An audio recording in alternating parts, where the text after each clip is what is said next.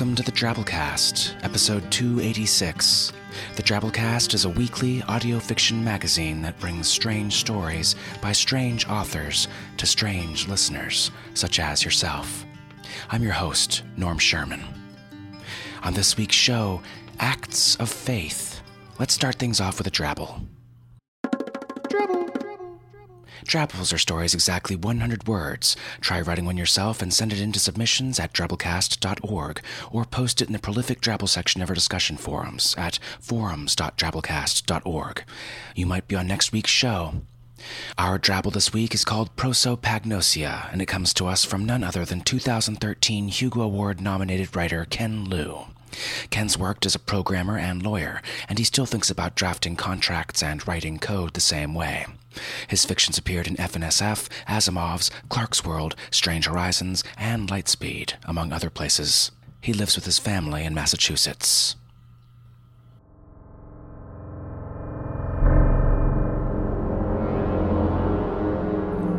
The officer is patient.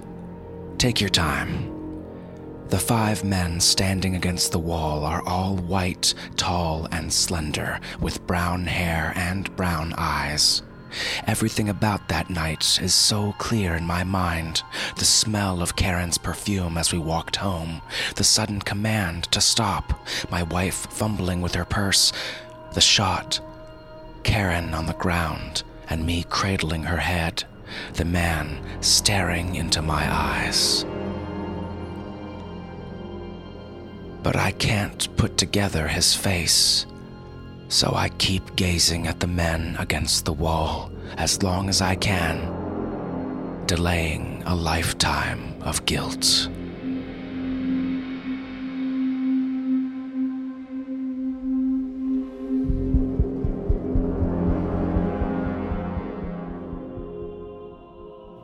Prosopagnosia, also called face blindness, a disorder where one lacks the ability to tell faces, while all other aspects of visual processing remain intact.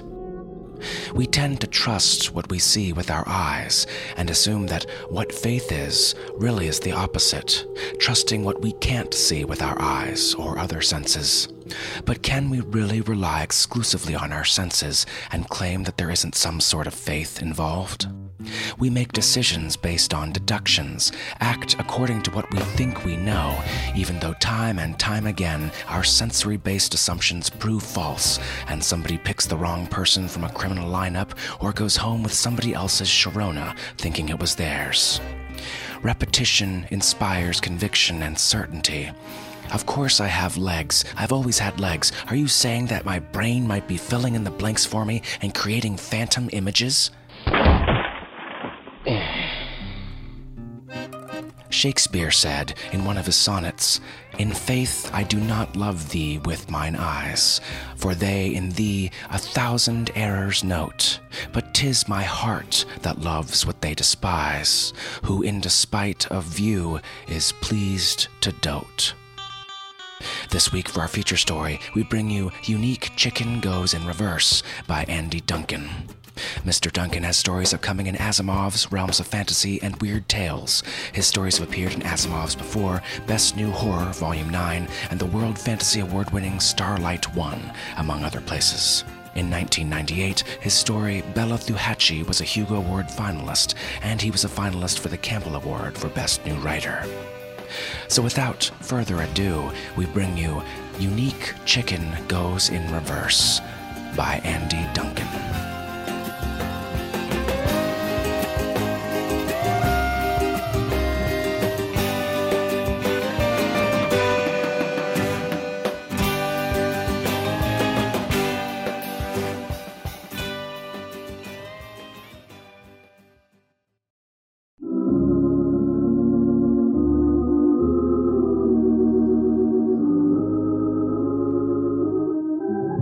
Father Leggett stood on the sidewalk and looked up at the 3 narrow stories of gray brick that was 207 East Charlton Street. Compared to the other edifices on Lafayette Square, the Colonial Dames fountain, the Low House, the Turner Mansion, the cathedral, of course, this house was decidedly ordinary, a reminder that even Savannah had buildings that did only what they needed to do, and nothing more. He looked again at the note the secretary at St. John the Baptist had left on his desk. Wreathed in cigarette smoke, Miss Ingrid fielded dozens of telephone calls in an 8-hour day, none of which were for her, and while she always managed to correctly record addresses and phone numbers on her nicotine-colored notepaper, the rest of the message always emerged from her smudged No. 1 pencils as 4 or 5 words that seemed relevant at the time, but had no apparent grammatical connection, so that reading a stack of Miss Ingrid's messages back to back gave one a deepening sense of mystery and alarm, like intercepted signal fragments from a trawler during a hurricane. This note read, O'Connor's, Mary, Priest, Chicken, and then the address. Pressed for more information, Miss Ingrid had shrieked with laughter and said, Lord, Father, that was 2 hours ago. Why don't you ask me an easy one sometime? The phone rang, and she snatched it up with a wink. It's a great day at St. John the Baptist, Ingrid speaking. Surely, Father Leggett thought as he trotted up the front steps, I wasn't expected to bring a chicken.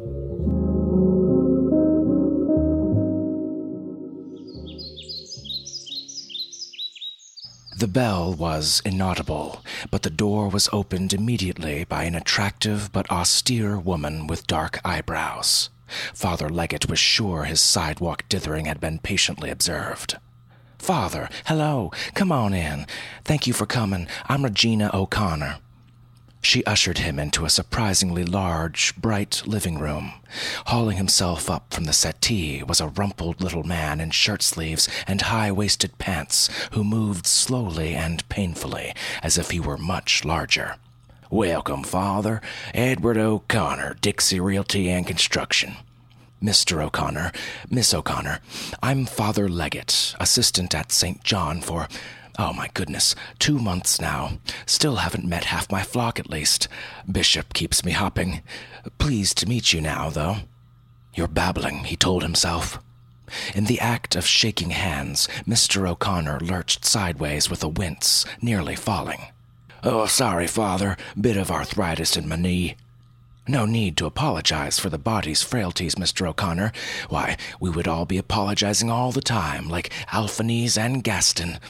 He chuckled as the O'Connors, apparently not readers of the comics supplement, stared at him. I received a message at the church, something involving... The O'Connors didn't step into the pause to help him. Involving Mary? Oh, yes, we'd like you to talk to her, Father, said Miss O'Connor. She's in the backyard now, playing. Please follow me.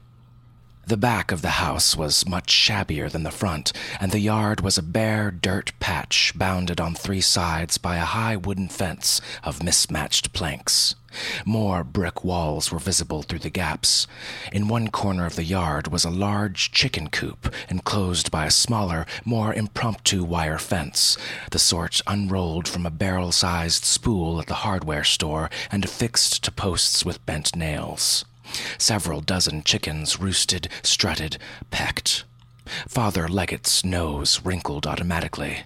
He liked chickens when they were fried, baked, or with dumplings, boiled, but he always disliked chickens at their earlier, pre-kitchen stage as creatures. He conceded them a role in God's creation purely for their utility to man. Father Leggett tended to respect things on the basis of their demonstrated intelligence, and on that universal ladder, chickens tended to roost rather low. A farmer once told him that hundreds of chickens could drown during a single rainstorm because they kept gawking at the clouds with their beaks open until they filled with water like jugs.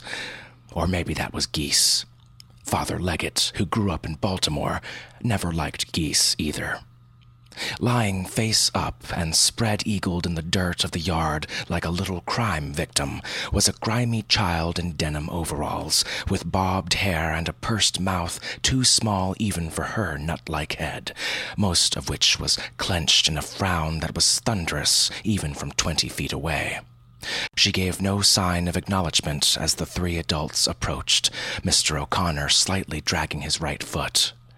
Did this constitute playing, wondered Father Leggett, who had scarcely more experience with children than with poultry. "Mary," said Miss O'Connor as her shadow fell across the girl. "This is Father Leggett from St. John the Baptist. Father Leggett, this is Mary, our best and only. She's in first grade at St. Vincent's." "Oh, one of Sister Consolata's charges. How old are you, Mary?" Still lying in the dirt, Mary thrashed her arms and legs as if making snow angels, but said nothing. Dust clouds rose. Her father said, "Mary, don't be rude. Answer Father's question." "I just did," said Mary, packing the utterance with at least 6 syllables. Her voice was surprisingly deep. She did her horizontal jumping jacks again, counting off this time. 1, 2, 3, 5. "You skipped 4, Father Leggett said. "You would too," Mary said. 4 was hell. "Mary," this one word from her mother, recited in a flat tone free of judgment, was enough to make the child scramble to her feet. "I'm sorry, Mama and Father, and I beg the Lord's forgiveness." To Father Leggett's surprise, she even curtsied in no particular direction, whether to him or to the Lord, he couldn't tell. "And well you might, young lady," Mr. O'Connor began, but Miss O'Connor, without even raising her voice, easily drowned him out by saying simultaneously, "Mary, why don't you show Father Leggett your chicken?" "Yes, Mother." She skipped over to the chicken yard, stood on tiptoe to unlatch the gate, and waded into the squawking riot of beaks and feathers. Father Leggett wondered how she could tell one chicken from all the rest. He caught himself holding his breath, his hands clenched into fists. "Spirited child," he said. "Yes," said Miss O'Connor. Her unexpected smile was dazzling. Mary reached the gate and trotted over with a truly extraordinary chicken beneath one arm. Its feathers stuck out in all directions as if it had survived a hurricane. It struggled not at all, but seemed content with, or resigned to, Mary's attentions. The child's ruddy face showed renewed determination, and her mouth looked even more like the dent a thumb leaves on a bad tomato. "What an odd-looking specimen," said Father Leggett, silently meaning both of them. "It's frizzled," Mary said. "It has a hard old time of it, this one." She set the chicken down and held up a pudgy, soiled index finger. The chicken stared at the digit, rapt. The child took one step toward the bird, which took one corresponding step back. The child stepped forward again, and the bird retreated another step, still focused on her finger, its topmost joint slightly crooked, its nail gnawed to the quick. 3rd step, 4th step, 5th step. The chicken walked backward as if hypnotized, its steps both deliberate and without volition, like the plod of a marionette in unskilled hands. "Remarkable. And what's your chicken's name, my child?" She flung down a handful of seed and said, "Jesus Christ." Father Leggett sucked in a breath. Behind him, Miss O'Connor coughed. Father Leggett tugged at his earlobe, an old habit. What did you say, young lady?" "Jesus Christ," she repeated in the same dispassionate voice in which she had said Mary O'Connor. Then she rushed the chicken, which skittered around the yard as Mary chased it, chanting in a sing-song, "Jesus Christ, Jesus Christ, Jesus Christ." Father Leggett looked at her parents. Mr. O'Connor arched his eyebrows and shrugged. Miss O'Connor, arms folded, nodded her head once. She looked grimly satisfied. Father Leggett turned back to see chicken and child engaged in a staring contest. The chicken stood, a quiver. Mary, in a squat, was still. "Now, Mary," Father Leggett said, "why would you go and give a frizzled chicken the name of our Lord and Savior?" "It's the best name," replied Mary, not breaking eye contact with the chicken. "Sister Consolata says the name of Jesus is to be cherished above all others." "Well, yes, but..." The hypnotic bond between child and chicken seemed to break, and Mary began to skip around the yard, raising dust with each stomp of her surprisingly large feet. "And he's different from all the other chickens, and the other chickens peck him, but he never pecks back, and he spends a lot of time looking up in the air, praying, and in Matthew, Jesus says he's a chicken, and if I get a stomach ache or an earache or a sore throat, I come out here and I play with him, and it gets all better, just like the lame man beside the well." Father Leggett turned in mute appeal to the child's parents. Mr. O'Connor cleared his throat. "We haven't been able to talk her out of it, Father, so we thought we'd call an expert," finished Miss O'Connor. "I wish you had," thought Father Leggett. At his feet, the frizzled chicken slurped up an earthworm and clucked with contentment.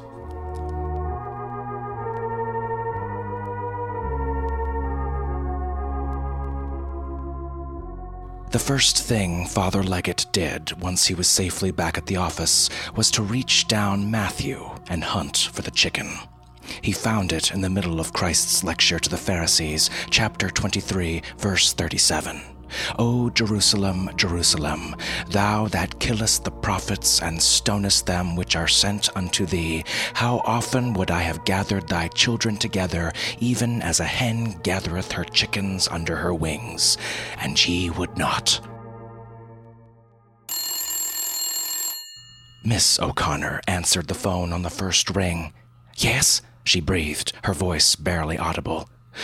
"It's Father Leggett, Miss O'Connor. Might I speak to Mary, please?" "She's napping." "Oh, I see. Well, I wanted to tell her that I've been reading the scripture she told me about, and I wanted to thank her. It's really very interesting, the verse she's latched onto. Christ our Lord did indeed liken himself to a hen, yes, but he didn't mean it literally. He was only making a comparison, you see." Warming to his subject, and to fill the silence, Leggett continued, "It's like a little parable, like the story of the man who owned the vineyard. He meant God was like the owner of the vineyard, not that God had an actual business interest in the wine industry." Miss O'Connor's voice, when it finally came, was flat and bored. "No disrespect, Father, but Edward and I did turn to those scriptures well upstream of our turning to you, and by now everyone in this household's intimately acquainted with Matthew 23:37, its histories, contexts, commentaries, and yet our daughter seems to worship a frizzled chicken. Have you thought of anything that can explain that?" "Well, Miss O'Connor, Regina, could it be that this chicken is just a sort of imaginary playmate for the girl? Well, not the chicken, that's real enough, but I mean the identity she's created for it. Many children have imaginary friends, Miss O'Connor, especially children with no siblings, like Mary." "Oh, I had one of those too," she said. "A little boy named Barlock, who lived in my father's Royal Barlock typewriter. There, you see, you know just what I'm talking about. But I never thought Barlock was my Lord and Savior." "No, but Lord and Savior is a difficult idea even for an adult to grasp, isn't it? By projecting it onto a chicken, Mary makes the idea more manageable, something she can hold and understand. She seems happy, doesn't she? Content, no nightmares about her chicken being nailed to a cross, and as she matures in her body and in her faith, she'll grow out of it, won't need it anymore." "Well, perhaps," she said, sounding miffed. "Thank you for calling, Father. When Mary wakes up, I'll tell her you were thinking about her and about her imaginary Jesus." She broke the connection, leaving Father Leggett with his mouth open. The operator's voice squawked through the earpiece. "Next connection, please. Hello? Hello?" That night, Father Leggett dreamed about a frizzled chicken nailed to a cross. He woke with the screech in his ears.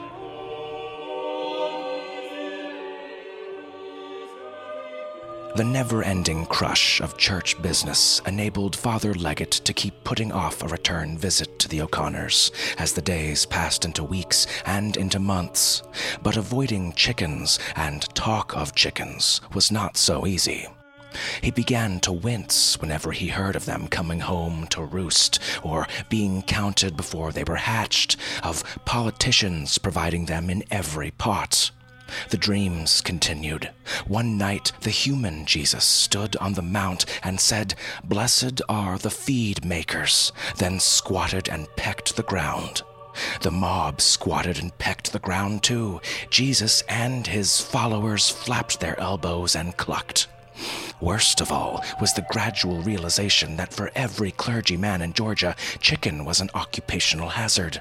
Most families ate chicken only on Sundays, but any day Father Leggett came to visit was de facto Sunday, so he got served chicken all the time. Breasts, legs, livers, and dumplings, fried, baked, boiled, in salads, soups, broths, and stews, sautéed, fricasseed, mangoed, a la kinged, cacciatoried, casseroled. Of all this chicken, Father Leggett ate ever smaller portions. He doubled up on mustard greens and applesauce. He lost weight. "Doubtless you've heard the Baptist minister's blessing," the bishop told him one day. "I've had chicken hot, and I've had chicken cold. I had chicken young, and I've had chicken old. I had chicken tender, and I've had chicken tough. And thank you, Lord, I've had chicken enough." Since the bishop had broached the subject in a way, Father Leggett took the opportunity to tell him about the visit with the O'Connor child, and the strange theological musings it had inspired in him. The bishop, a keen administrator, got right to the heart of the matter. "What do you mean, frizzled?" Father Leggett tried as best he could to explain the concept of frizzled to the bishop, finally raking both hands through his own hair until it stood on end. "Oh, I see. Sounds like some kind of freak. Best to wring its neck while the child's napping. She might catch the mites." "Oh, but, sir, the girl views the chicken as a manifestation of our Lord." "Oh, our Lord was no freak, Father. He was martyred for our sins, not pecked to death like a runty chicken." "They seem to have a real bond," Father Leggett said. "Where you and I might see only a walking feather duster, this child sees the face of Jesus." "People see the face of Jesus all over," the bishop said, "in clouds and stains on the ceiling and in the headlamps of Fords. Herbert Hoover and Father Divine show up in the same places if you look hard enough. It's human nature to see order where there is none. She trained it to walk backward on command. That's order from chaos, surely, like the hand of God on the face of the waters." "You admire this child," the bishop said. "I envy her," Father Leggett thought, but what he said was, "I do, and I fear for her faith if something were to happen to this chicken. They don't live long, you know, even if they make it past Sunday dinner. They aren't parrots or turtles, and frizzles are especially susceptible to cold weather. I looked it up." "Best thing for her," the bishop said, "get over this morbid fascination. You too, not healthy for a man of the cloth to be combing scripture for chickens. Otherwise you're no better than them snake handlers fixated on Mark 16:17-18. And these signs shall follow them that believe. In my name shall they cast out devils. They shall speak with new tongues. They shall take up serpents. And if they drink any deadly thing, it shall not hurt them. They shall lay hands on the sick, and they shall recover." "Perhaps this child has taken up a chicken," Father Leggett said, "as another believer would take up a snake." "Not to worry, son," the bishop said. "Little Mary's belief will outlive this chicken, I reckon. Probably outlive you and me, too. Come in, Ingrid." A cloud of cigarette smoke entered the office, followed by Ingrid's head around the door. "Lunch is ready," she said. "Oh, good. What's today's bill of fare?" "Roast chicken." "I'm not hungry, Father," Father Leggett quickly said. The bishop laughed. "To paraphrase, son, if they eat any deadly thing, it shall not hurt them." "Mark 16:18 wasn't in the original gospel," Ingrid said. "The whole 12-verse ending of the book was added later by a scribe." The bishop looked wounded. "An inspired scribe," he said. "Wash your hands, both of you," Ingrid said, and vanished in a puff. "She's been raiding the bookcase again," the bishop growled. "It'll only confuse her." As he picked at his plate, Father Leggett kept trying to think of other things, but couldn't. "They shall lay hands on the sick, and they shall recover." Mary O'Connor had placed her hands upon a frizzled chicken, and hadn't healed it exactly, for it was still a ridiculous, doomed creature, but had given it a sort of mission, a backward purpose, but a purpose nonetheless. That day, Father Leggett had a rare afternoon off, so he went to the movies. The cartoon was ending as he entered the auditorium, and he fumbled to a seat in the glare of the giant crowing rooster that announced the Path Sound news. Still out of sorts, he slumped in his seat and stared blankly at the day's doings, reduced to a shrilly narrated comic strip. A ship tossing in a gale, 2 football teams piling onto one another, Clarence Darrow defending a lynch mob in Hawaii, a glider soaring over the Alps. But the next title took his breath. Unique chicken goes in reverse. In Savannah, Georgia, little Mary O'Connor, age 5, trains her pet chicken to walk backward. And there on screen, stripped of sound and color and all human shading, like Father Leggett's very thoughts made huge and public, were Mary and her frizzled chicken. As he gaped at the capering giants, he was astonished by the familiarity of the O'Connors' backyard. How easily could he fill in the details past the square edges of the frame? One would think he had lived there as a child. He thought he might weep. The audience had begun cheering so at Savannah, Georgia, that much of the rest was inaudible, but Father Leggett was pretty sure that Jesus wasn't mentioned. The cameraman had captured only a few seconds of the chicken actually walking backward. The rest was clearly the film cranked in reverse, and the segment ended with more backward footage of waddling ducks, trotting horses, and grazing cattle. The delighted audience howled and roared. Feeling sick, Father Leggett lurched to his feet, stumbled across his neighbors to the aisle, and fled the theater. He went straight to the upright house on Lafayette Square, leaned on the bell until Miss O'Connor appeared, index finger to her lips.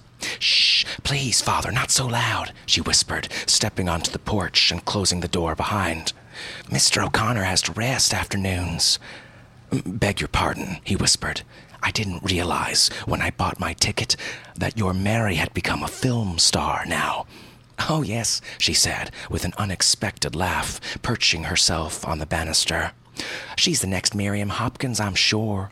It was the chicken they were here for. Edward called them. Such a bother. Do you know they were here an hour trying to coax it to walk 2 steps? Stage fright, I suppose. I could have strangled the wretched thing. I've been remiss in not calling sooner. How is Mary doing?" "Oh, she's fine." Her voice was approaching its normal volume. "Do you know, from the day the cameraman visited, she seemed to lose interest in Jesus. Jesus the chicken, I mean. It's as if the camera made her feel foolish somehow." "May I see her?" "She's out back as usual." She glanced at the door, then whispered again. "Best to go round the house, I think."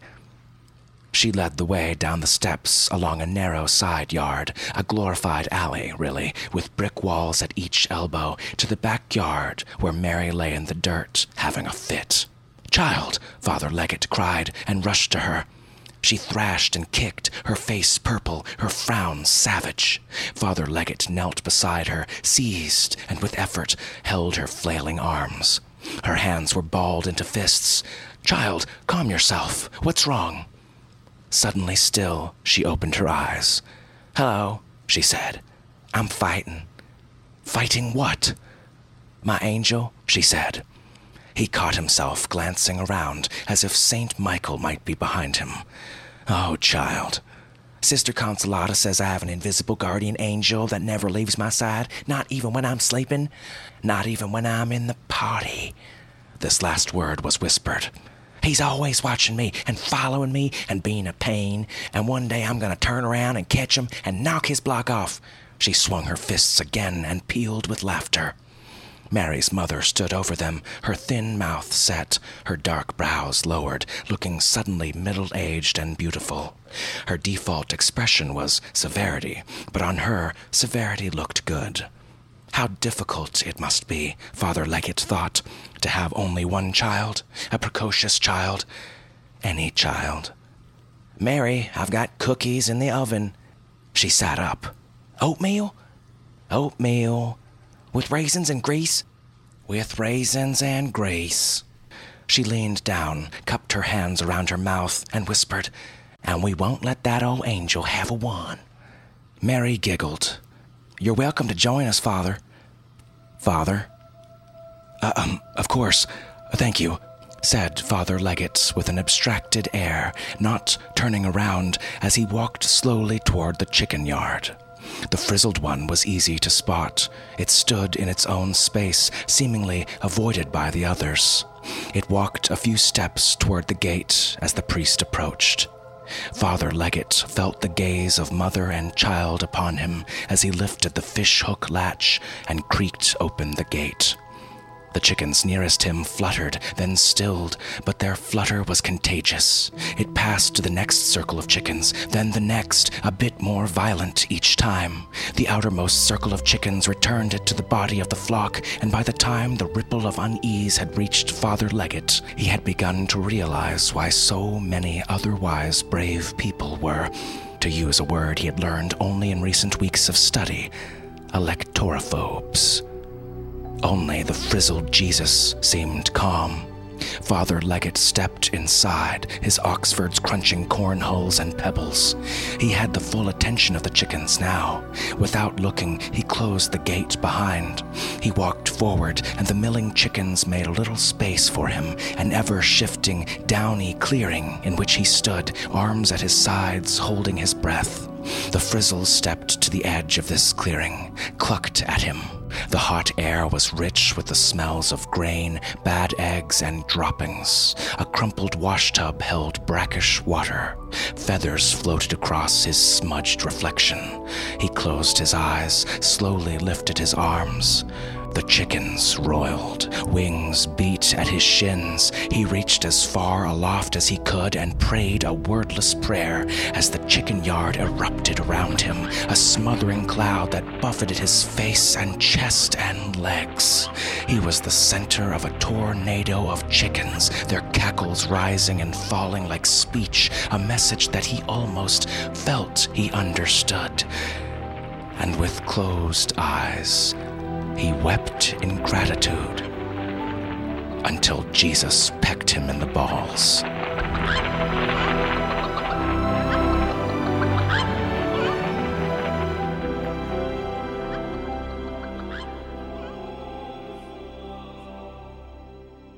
One afternoon, years later, during her final semester at the Women's College in Milledgeville, Mary O'Connor sat at her desk in the Corinthian office, leafing through the Atlanta paper, wondering whether the new copy of the McMurray Hatchery Catalog, all flocks blood tested, would be waiting in the mailbox when she got home.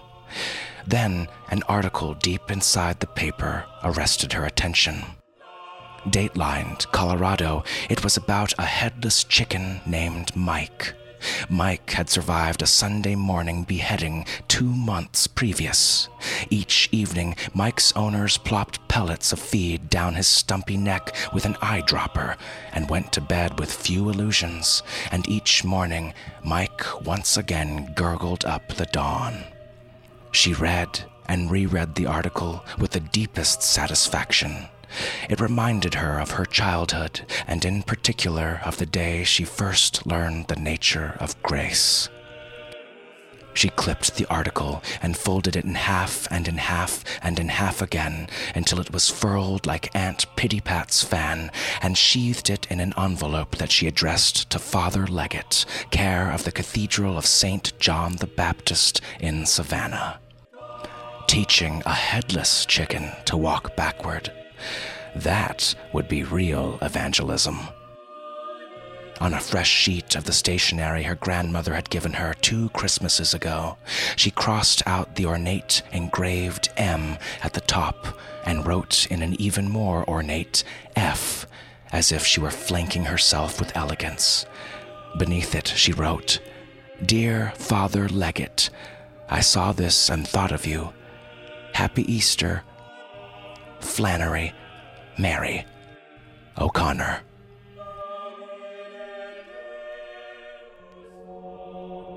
When Miss Ingrid's successor brought him the letter, Father Leggett was sitting in his office, eating a spinach salad and reading the vegetarian news. He was considered a good priest, though an eccentric one, and no longer was invited to so many parishioners' homes at mealtime. He glanced at the note, then at the clipping. The photo alone made him upset his glass of carrot juice. He threw clipping, note, and envelope into the trash can, mopped up the spill with a napkin, fisted the damp cloth, and took deep, chest-expanding breaths until he felt calmer. He allowed himself a glance around the room, half expecting the flutter of wings, the brush of the thing with feathers.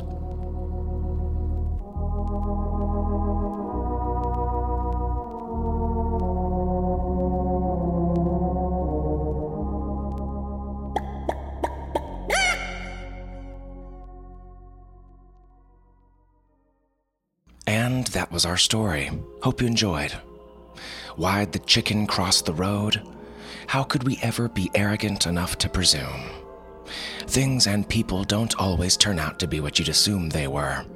There's at least one Carly Rae Jepsen that isn't an 8th grade math teacher arrested for having sex with her students or a mother of 2 on trial for drowning her children by backing her station wagon into a lake out there that agrees with me.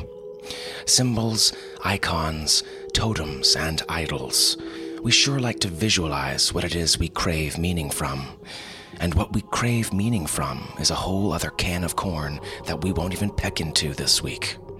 For now, I'll leave you with this thought. The universe is a weird and often unexplainable place to live in. We don't have all the answers about almost everything. If you're a staunch atheist, you've still got to admit you live and breathe faith every day. Up, relax. Be less staunch. We'll both be dissolving into forgotten voids soon enough, right? No need to waste these precious moments not getting drunk and playing Xbox together. And for those of you that are anything other than staunch atheists, how can you possibly still believe in God and somehow have trouble believing it's not butter? Get your shit together. If you enjoyed this week's story, it's time to pass the collection plate around.